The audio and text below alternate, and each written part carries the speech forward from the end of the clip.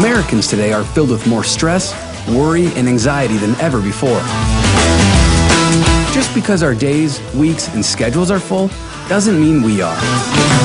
In this series entitled March Madness, we encourage you to lean in as we discuss how to have a meaningful life filled with peace and purpose amidst all the madness.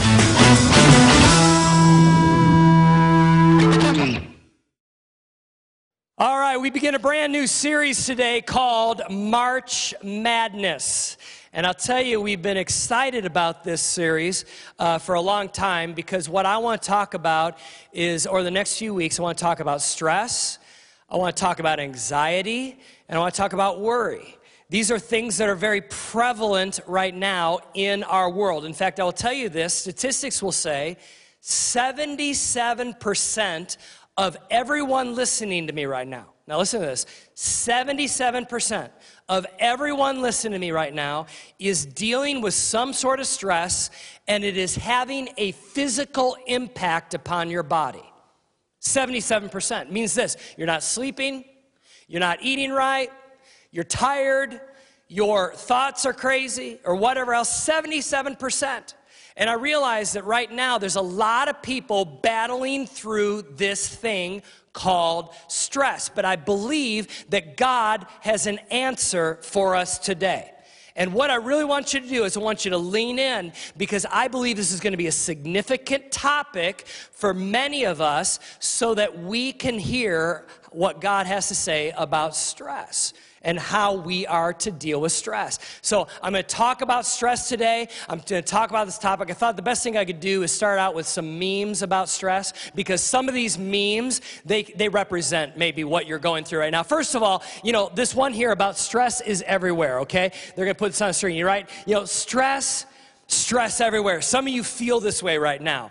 Or how about this one right here? It's all fine. Like everything is great, you know, right? This is kind of you right now.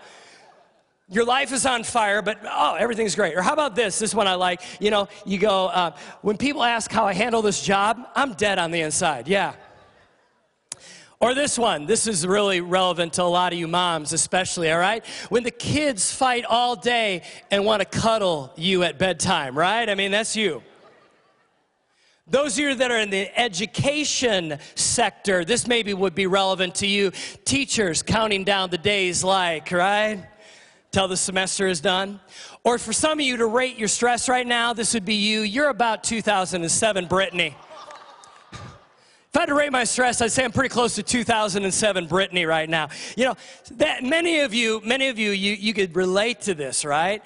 And in fact, when I talk to people, this is what I get a lot. I get a lot of people looking at me in moments that, you know, it's kind of a private conversation with their pastor, and they'll look at me and they'll say, honestly, Jer, I'm stressed out of my mind. Both genders, all different ages, young and old, whether they're a 14-year-old or an 84-year-old, different levels of stress. But I have people tell me they're stressed. In fact, how do we greet each other nowadays in America, right? Hey, how's it going? What do we say? I'm busy. I mean, that's kind of how we actually respond to greeting, right?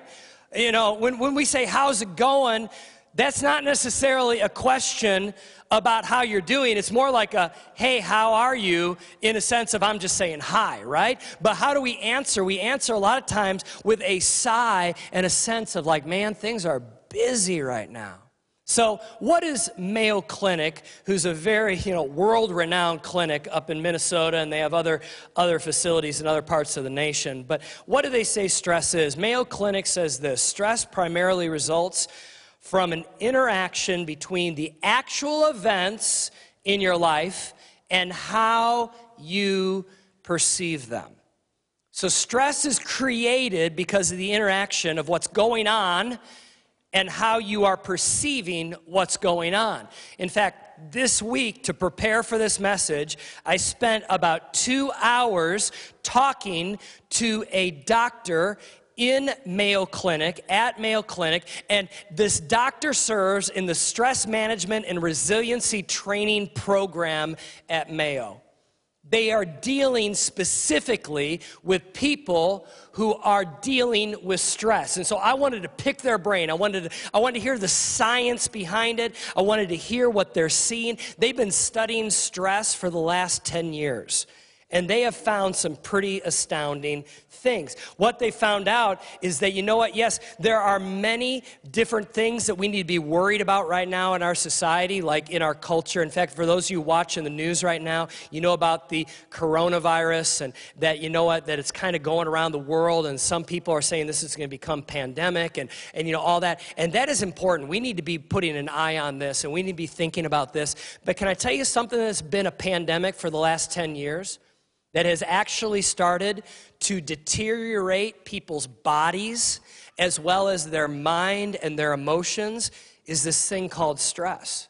Stress has significantly impacted and increased in our society over the last 10 years. But here's the good news. God has a solution for stress. God has a solution for it. Recently, I went to a birthday party of a friend, and she was crossing a significant milestone. We could say that. I'm not going to say how old she was because that's taboo, obviously. So, she was, crossing this significant milestone. And so we were there. A bunch of our friends were there at her house and her husband's house, and we were celebrating. And I was talking to her husband, and he had just gotten a brand new compound bow recently. And I go, oh, you got to show me this bow. So he goes, well, come on, it's downstairs. So we walked downstairs, and he showed me the bow, and we're talking as guys about hunting and things like that, and we came back upstairs. Well, anyway, found out a little bit later that the birthday girl, basically, the husband's wife, she was just absolutely like devastated that I had walked down in their basement because their basement was so messy. And literally, she looked at her husband and she goes, I can't believe you took Pastor Jeremy down in our basement. What are you doing? And now I'll be honest with you. The basement was pretty clean. Like, I didn't think it was messy at all. I've been in some basements, let me tell you. You know what I mean? Like, I've been in other friends' basements, and I'm like, I need to call that show Hoarders. I mean, like, this is, like, bad, This basement was pretty clean.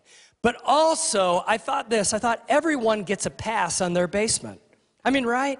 You get a free pass on your basement because your basement is where you put all the extra stuff most of the time. And so if it's a little bit messy, it's okay. Now, for those of you that are joining us in Florida, you're at our Cape location or Hardy, if you grew up in Florida, you don't have basements. And the reason why you don't have basements is because if you dug one, it would fill up with water. That's the reason why. Well, up here in the north, we have basements, and it actually stems back to the settlers, like to literally the days of the settlers. As the settlers were coming across towards the west, they would settle in the Midwest or places in the north, and you know what? They would dig cellars to be able to keep their food in them. So guess what? We don't really need basements here in the north, but we have them. And most of the time, it's just a place that we collect junk, is really what it does, You put stuff in the basement. It's an extra storage area. Well, do you know that in your mind, there is an upstairs and there's also a basement in your brain? And some of you are like going, really? Yeah, actually, science has taught us this. Now, they don't call it an upstairs and they don't call it a downstairs. But let me show you this graphic of our brain, this graphic here up on the screen real quickly. Show you this. You see, the upstairs, up here in the front, that is where you think rational thoughts. This is where you focus on meaningful things. But in the downstairs, down where the little cringy face is, all right, that is where your emotions are. That is where you begin to focus on all of the things you have to do. You start feeling the stress. You start thinking about all of the work that still needs to get done. You start thinking about your finances. You start thinking about your health. And pretty soon, in the basement of your mind, that's where it gets messy really quick, like some of our basements in our houses. You see, the upstairs is where we think objectively. Downstairs is where we let our mind focus on all the stuff that's going wrong. and we start thinking about all the stuff that maybe isn't up to our expectation. See, in the downstairs is where we tend to put things, and it gets really disorganized. You see, it is easy to allow your thoughts to go into the basement of your mind. In fact, let me ask you this question. When things are tough in your life, do you default to the upstairs thinking, or do you default to downstairs thinking? Well, we default to downstairs thinking. We start getting worried. See, it's in the basement that we think about all the problems, all the struggles, and all the stuff that we have to do, and pretty soon we start feeling this thing called stress. We begin to worry. We begin to ruminate on what's happening in our lives, and that's when stress starts coming. It's kind of like these folders here that I have on this table. Many of you recognize these folders. These are like manila folders. You use them in offices and such like that. Do you know that in our lives that we have a lot of open folders? Like, in other words, things that maybe, still need to get done that we think about all the time. It's all of the things that we need to do. Like, for example, I need to get home and I need to cook dinner. My son is not doing well in spelling. You know what? I have an expense report due on Tuesday and I'm a long ways from having it completed. I have a medical bill due next week and I don't have money. My kid's science project is not anywhere near complete and I got to figure out quantum physics all of a sudden. Online, I need to pay the credit card bill. The dog is out of food. My car is almost out of gas. I have a client flying in from California next Friday. I need to host them for dinner. I have a kid's lunch card that needs to be refilled. I haven't exercised for 2 weeks. My spouse is starting to get a cough. I don't want to get sick. And pretty soon, what happens? We have all of these folders that are open. Do you know that the average person has 150 open folders in their mind at any one time? 150.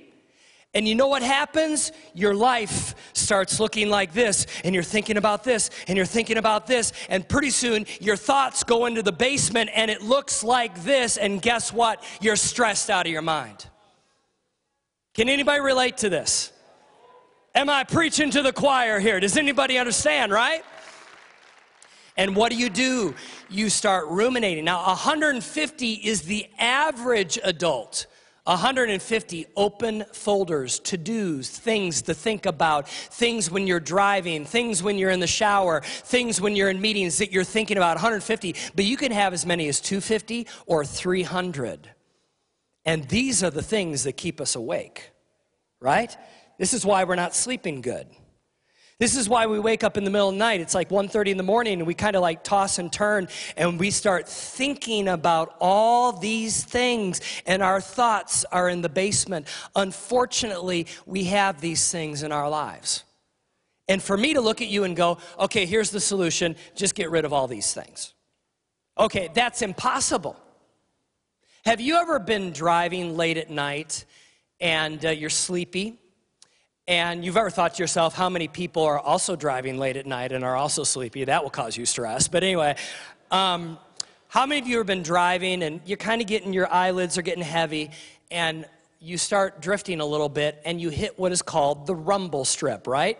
Your tires hit these little grooves, and in 1999, somebody, a genius, by the way, invented this idea that when they lay asphalt or cement, that they should take and create these little, like, strips that when your tires hit them, it goes burr, burr, burr, right? Okay? It's a rumble strip. It's a rumble strip. Whoever that is, we owe a debt of gratitude to that person that invented that, right? I mean, come on, let's be honest. Do you know there's a rumble strip when your thoughts start traveling from the upstairs to the downstairs of your mind? You can tell when you start going into the basement. I'll tell you how. You ready? Have you ever been talking to someone and they're talking at the time and you're maybe at coffee or lunch or whatever, and they're talking to you and your brain is somewhere else, and all of a sudden they ask you a question, and you didn't hear a word of what they were saying?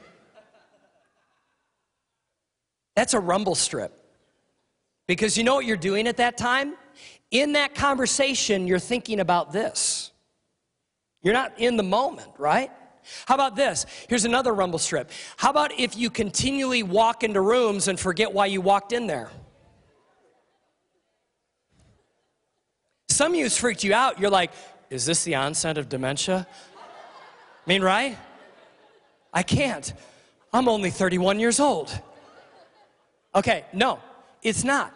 It's that you've allowed your thoughts to ruminate, and you are in the basement of your mind, and you're thinking about this and this and this, and you're walking into a room and you don't even remember why you were there. You're in moments, but you're preoccupied, which means you're there, but you're not there. Or maybe, like I heard about this week, the 23-year-old gal who had her cell phone in a dark room, and she is in this dark room, and she goes down and she turns her light on her smartphone and is searching around the room looking for her smartphone. True story. She's like, what is wrong with me? Listen, you know what's wrong? Is that the thoughts have gone into the basement. The thoughts have gone into the basement, and there's a fixation and a ruminating on all of this stuff. And guess what? Your brain starts getting stressed, and you start to worry, and you start getting all of a sudden symptoms from that worry and that stress. Like not sleeping, you're getting tired, not focusing, right? We've all been there. In fact, I will tell you this, if you do not choose, if you do not decide, you will always end up with basement thinking. It is the default of the way that we're designed. If we do not choose it, our thoughts will go from the upstairs to the downstairs 10 out of 10 times. You will always go into the emotions. You will always go into the rumination. You'll always go to worry. You will always go to stress. That is the default. And if you live in the basement and ruminate on your stress, it's going to take a toll on you emotionally, spiritually, and even physically. You know, we have chromosomes. And on the ends of the chromosomes are these things called telomeres. In fact, this is a picture of a telomere, all right? The telomere are the end caps, you could say, of our chromosome. It's the illuminated areas there, okay? Now, some of you are like going, wow, you're so smart, Jer. No, I was talking to smart people this week. You got to understand that. And what they told me is this, is these telomeres, what they are there for, is they're basically to protect the chromosomal stability and health. In other words, they are there like a shield to protect your chromosomes. So that every time your cells multiply, your telomeres actually diminish. The mass begins to decrease on your chromosomes, and then they're built back up again. So when they divide, like our cells divide, the telomeres kind of shrink down. And when they shrink down, that's when we become more vulnerable to sickness. We become more vulnerable to things like aging quicker. And then, you know what? They grow back up again, and that's what's healthy. But guess what stress does? Stress makes your telomeres not grow back as quickly or even at all. And you know what you begin to do? You begin to age quicker, and you begin to take on age-related symptoms earlier in life. That's what stress does. In fact, it's kind of like this right here. It's kind of like this. Who said work is stressful? I'm 35 and I feel great. Now, in all seriousness, though, we have seen stress impact people's looks. Like you've seen this probably multiple times online. How about this about presidents? Right? You ever seen a president go into office and then the president come out of office? They've aged a lot. Now, our current president, I think, dyes his hair, so he's cheating, all right? But here's the deal. Accelerated aging and the onset of age-related diseases is many times because of the stress that we're putting upon our body. In other words, stress takes a toll on your body, not just your mind and your spirit. But here's the hope. Some of you are like going, okay, you're painting a picture of what's going on in my life. Can you please get to the hope part? All right, well, here's the hope. God does not want you to be overly stressed and freaked out on the inside and not sleeping. He doesn't want that. And Jesus can bring peace to the storm. And as I was sitting there and listening to the lady talk at Mayo, there is a solution. There's a solution. So I asked, I go, okay, I'm curious. You've done 10 years of study on stress in America. What do you do if you are stressed? I mean, you're talking to CEOs. Like she was telling me, she's talking to billionaires that are coming in and saying, I'm stressed out of my mind. I need help. So I go, what do you say to them? Now, she knew I was a pastor because I had introduced myself and stuff. And she said, you know what? She said, well, science is only reinforcing what, Jeremy, you already believe. I said, really? I said, talk to me about that. So the remainder of time today, I want to talk to you about what science is saying, which, by the way, is just reinforcing what many of us already know, but maybe we don't practice. And this is the thing. If we want to reduce stress in our life, we got to get our thoughts out of the basement. We got to bring them upstairs. And you basically, according to Mayo, you have the option to, number one, control your perception, and number two, control your response to what is happening around you, which means this: you have a choice on how you deal with stress. Stress is not in charge. You're in charge. In fact, God has put you in charge because your mind, your will, your chooser is more powerful than the stress that you're experiencing right now. And you're like, really? Yes. And so you know what? Science and, it's funny, faith are actually in agreement on this. In our world, we're trying to separate science and faith. We're trying to say if you believe in science, you can't have faith. And if you have faith, you can't believe in science. Baloney. Today, for the remainder of our time, I'm telling you, this is where we line up, because a lot of what science is discovering is what faith has been saying for millennia. All right, do you hear that? You hear a lot of people when you're stressed maybe talk to you and say this: oh, you know, I know you're stressed, but just be positive. Okay. Now, I'm an Enneagram 8, and I'm a type A personality. I'm kind of like a CEO type of personality. When somebody says that to me, I'm like, burnt, wrong answer, you know? And here's the reason why. I want to know if I'm going to just be positive. First of all, how do you be positive in the midst of all of this, right? How do you really do that? Well, we need to bring our thoughts upstairs. You know what we got to do? We have to meditate, and I'm going to use that word, and I'll explain it in a moment. But we have to meditate on the fact that God is in control, that God is on your side, that God will help if you yield to Him, and God will give you wisdom if you seek and listen to Him. Meditate is actually a Christian word been hijacked by Eastern mysticism. You see, you got to understand that meditation, some people are like, oh, meditation, that's that weird, funky stuff from the Far East. No. Listen, meditation is actually a God idea. In fact, it says this in Psalm 1:1-3. Blessed is the one who does not walk in step with the wicked, or stand in the way that sinners take, or sit in the company of mockers, but whose delight is in the law of the Lord. And who, what's that word? Meditates on His law, when? Day and night. Let me repeat that. Who meditates on His law, whose law? God's word, day and night. That person is like a tree planted by streams of water, which yields its fruit in season, whose leaf does not wither. Whatever they do prospers. You see, we are to meditate on the right things, not ruminate on the wrong things. Do you understand that? We are to meditate on the right things. We need to bring our thoughts out of the basement. If your thoughts live in the basement, when you stress, you meditate on the problem. But if you meditate and you meditate on the right things, what are you doing? You are focusing on the promise, not the problem. To meditate means that you have to disconnect, though. You can't meditate in an environment of chaos or distractions. I think it's really hard to meditate with a screen in front of you. I think it's really hard to meditate in a crowd. I think you have to meditate by disconnecting. It says in Luke chapter 5:16, it says, "But Jesus often withdrew to the wilderness for prayer." You know what was in the wilderness? Nothing.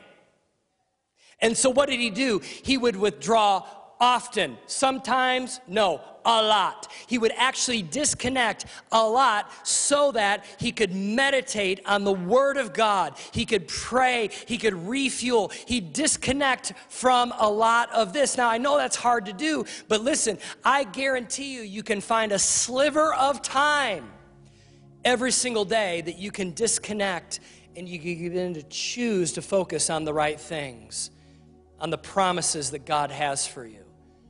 As we close, we can control our response to stress. This is when my conversation with the doctor from Mayo got pretty exciting, to be honest with you. She said this. She said, to focus your mind and actions on meaningful things. When she's talking to CEOs, she's talking to billionaires, she's talking to average Joes like you and I, she's talking to all of us. They're saying from 10 years of study that the antidote to stress is to get your thoughts out of the basement and bring them upstairs and to focus and to do, quote, meaningful things. I asked, okay, what does meaningful things mean? Tease that out a little bit, color it in for me. She said, well, this is what we're telling them to do. We're telling people on Monday, focus on gratitude. On Tuesday, focus on compassion. On Wednesday, focus on acceptance of others and yourself. Thursday, focus on a higher meaning. Friday, focus on forgiveness. Saturday, focus on celebration and the good things that are happening in your life. And Sunday, focus on reflection and prayer. I said, stop a minute. These things sound oddly familiar to me. Like the stuff that we as Christ followers talk about all the time.